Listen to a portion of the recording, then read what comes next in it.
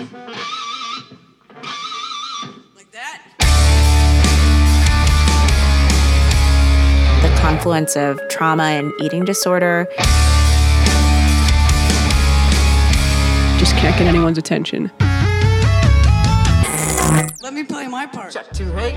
Like, is that real? Did that happen? Like, The structure of your brain actually changes. and do you still feel that every day? And then it got time for guitars. Eating disorder, like I didn't want to die, tendencies. but I didn't want to live either. Helpless little girl. You gotta go in the hospital. You feel powerless because the body has a fear reaction. The opportunity to empower. No one can take away my power. I won't take myself out. Artists that are true like that, those are the ones that tend to Like a sin. create change.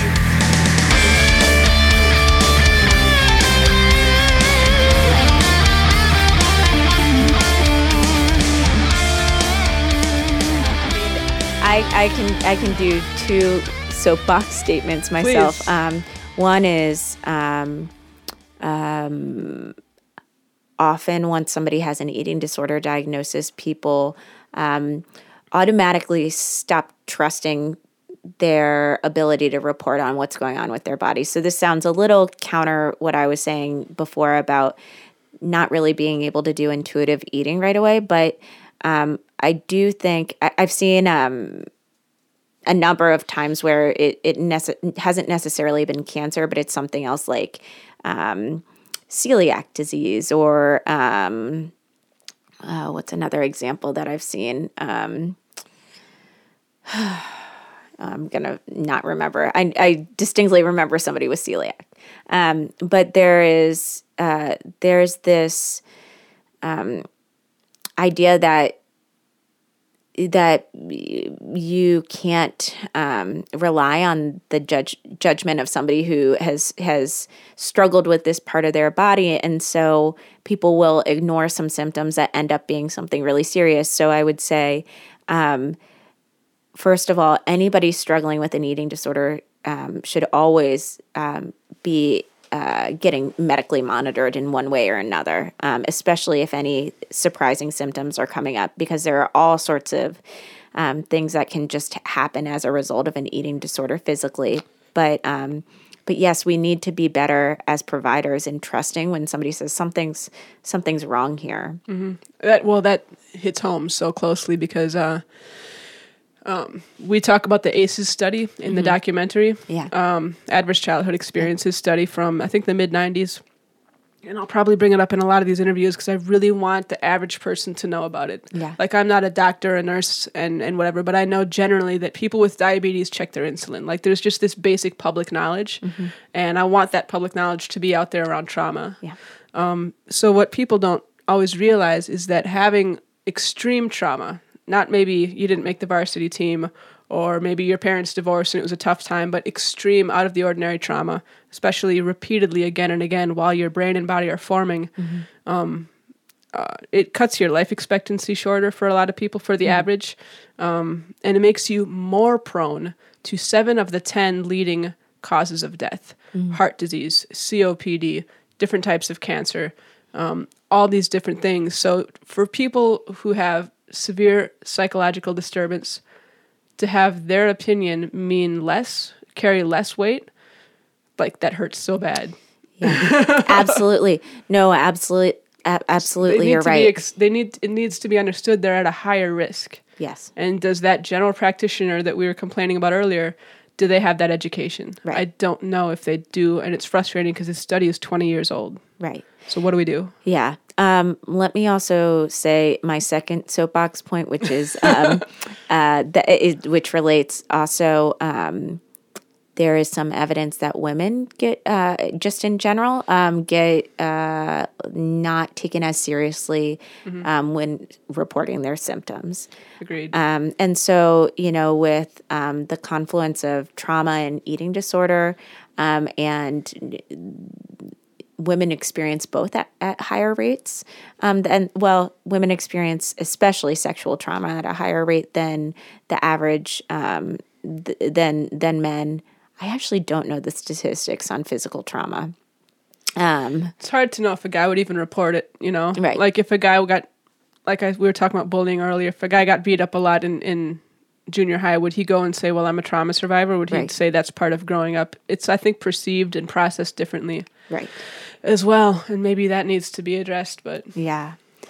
I mean, it's heartbreaking when you hear things like, Kelly's story of of having a sense that something was off and having mental health history interfere with that ability to get the correct medical help. because there's somatic pain too. Like, I think people generally know that there's such thing as psychosomatic pain. Sure. And if you don't believe that something that's not physical can hurt, then talk to an amputee, right? It's excruciating. And so people who have been in chronic pain for years and years, and there's a blend between the psychosomatic pain and maybe other just things that go on in life, and those having a physical toll. You get to the doctor one day and say something else is wrong. Something feels weird. Can you just check everything? And they're probably in their head thinking, well, you never feel good. Yeah. And you're non-compliant anyway. You never fucking eat. So why don't you get compliant and then we'll talk about your health. Like, it's just so easy to brush people off. Yeah. What do we do? Well, and let me say that for psychosomatic pain, it does exist, but you should always rule out medical causes before you make that kind of diagnosis. Also, same for an eating disorder, right? If somebody loses a bunch of weight, for instance, and says, "I'm not trying to do this. I can't eat for one reason or another." You want to rule out all medical causes before you make the assumption that they have an eating disorder. There's got to be a ton of diseases that take away your appetite, right? That's right. Yep. Okay. So I think it's all about, it comes back to what we were talking about having better education. I will say we also have a very overburdened medical system. So the average amount of time that any sort of medical professional gets to spend with a given patient is very small.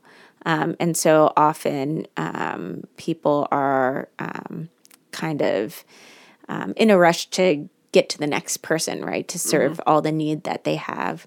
And so that's a systemic issue. It's interesting. So I have a son who's 2.5 who has a lot of medical issues. And so I interface with the medical system a lot with him. And I am always surprised at how much better pediatric providers are than the average adult provider at just building rapport and so forth. And again, I don't want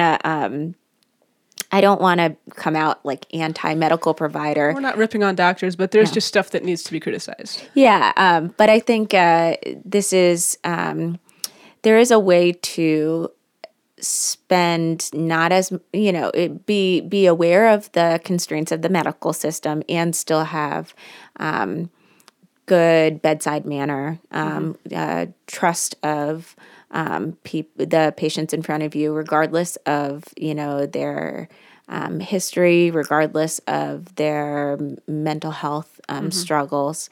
And I think we just have to do a better job of preparing people who are medical professionals to go out and interact with people who are struggling in terms of mental health disorders, because it's just there's just not that much training around that.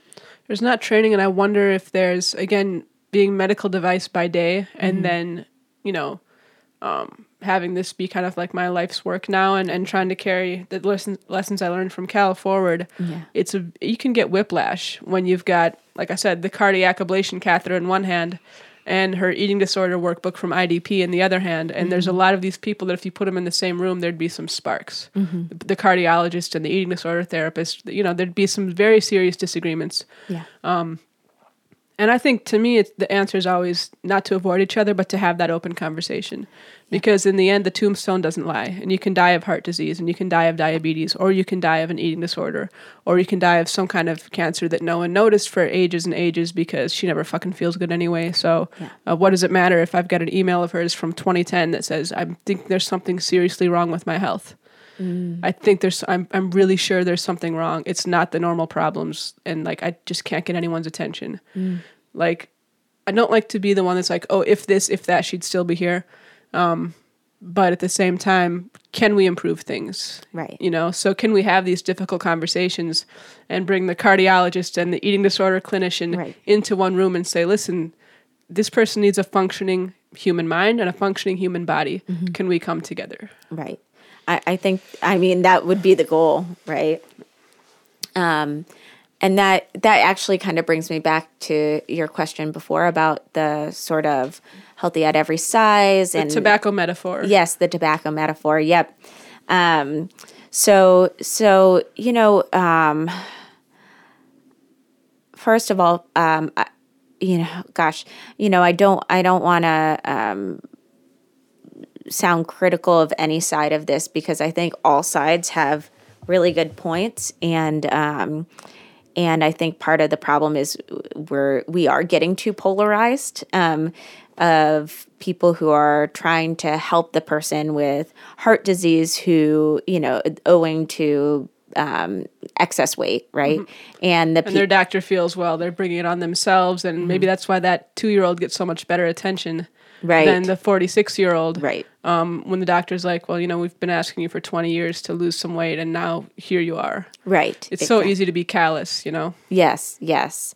And I think it is, especially if you've been a provider for a long time, you see all sorts of stuff. And the biggest problem with any medical or psychological issue is non-compliance, right? You give a recommendation and somebody doesn't follow through, not because they're a bad person or they lack willpower or they're trying to be oppositional, but because that's our human makeup. And it's our culture. Like, people don't talk as much about, you know, we all think of ourselves as individuals. We woke up this morning, the sun came up, and we decided what kind of life we're going to live. Right. But so much of it is predetermined. Like, unless you're really happy to have friction and go against the grain, your environment is dictating to you certain things. Yeah. You know, I kind of say, and I might get in trouble for this in the eating disorder community, but I feel like Americans drive to fake food, and there are parts of the world where people walk to real food. And I think it's just a world of difference as far as how that plays out on the human body. Are those people less lazy? Are they smarter? Are they having more willpower? Are they better? No, it's their environment. They were born into a different way of life. Yes.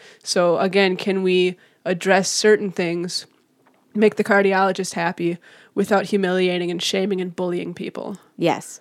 You know what I'm seeing is there are some really extreme views on this because for so long there has been weight stigma and fat shaming, and as just a general part of our culture, an accepted part of our culture. And so now the pendulum's swinging in the other direction, which is great. But I think sometimes when you have a disenfranchised group, there is this moment of getting very extreme in the other direction, right? Overcorrection, the classic overcorrection. Yes. And it'll swing back kind of to that middle where we can talk about, listen, we have the data that stigmatizing and humiliating people doesn't improve their health. That's right. So let's rule that out as a possible form of treatment. Well, shame serves a purpose in society. Yeah. Okay, but it's not getting the job done.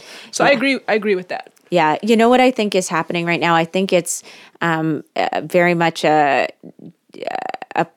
cultural process of change going on. So, but you know, to kind of bring it back to this weight stigma issue. So what happened that shifted the tide is that there was a period of time where the LGBT community got very angry with the psychological community and had protests and showed up at conferences screaming and saying, you know, you cannot classify, you know, our experience, who we are as a disorder, right? And we're very, very vocal. And over time, that got the message through to people that this was the wrong way to look at things. Then after that period of time, there was, after the message had gotten through and the psychological community had shifted their perspective, then there came a time where we could sit and talk and have conversations about how to best serve this community, right? And things have shifted so much, although there's always room for improvement. Especially outside. I mean, outside the U.S. and parts of the U.S., but I mean, Yes. there's still for those of us in this generation who feel like we've really come most of the way. Like there's still a purge going on in Chechnya, and there's people Right. running for their lives, and Yes. it just needs to keep spreading. Absolutely, absolutely.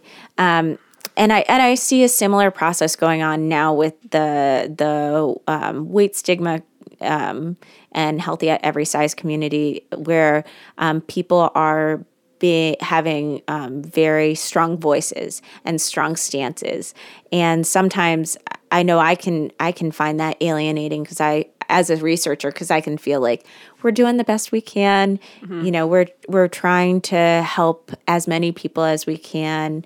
And I think that level of strength in message is necessary to get people to pay attention and to shift over towards the middle, and then I think there will come a period of time where there can be more dialogue.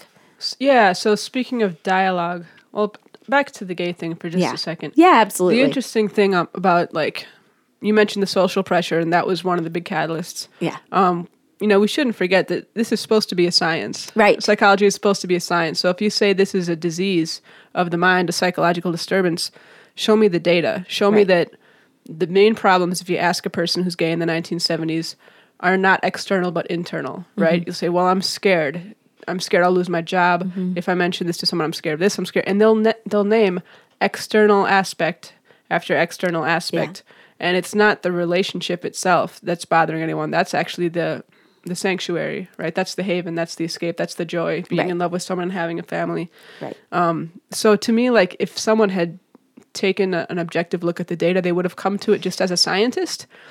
And I know that social pressure is important, but I feel like let's not forget that psychology is a science, and let's always follow the data and put our own biases aside. Yeah, so this is a really good point. And I think an important thing for people just to realize in general is science does it as a discipline does its best job at being objective, but it is not. Sure. It's as well as we can do, but because we're all humans who are doing the research, inherently some of our biases come in. And deciding what to research and what doesn't matter, right? Exactly. How much can you avoid confirmation bias? You can do your best. I mean, I think I can speak to my own process as a researcher. You want everybody tries to make sense of their world, right? And so all of us have these ideas about how the world's organized and what leads to what outcomes and so forth. And so it is very hard to sit down and do research and rid yourself of those ways you've made sense of the world, especially when you're researching a social or emotional process, right? And so there are all sorts of things that can happen in the process that if you're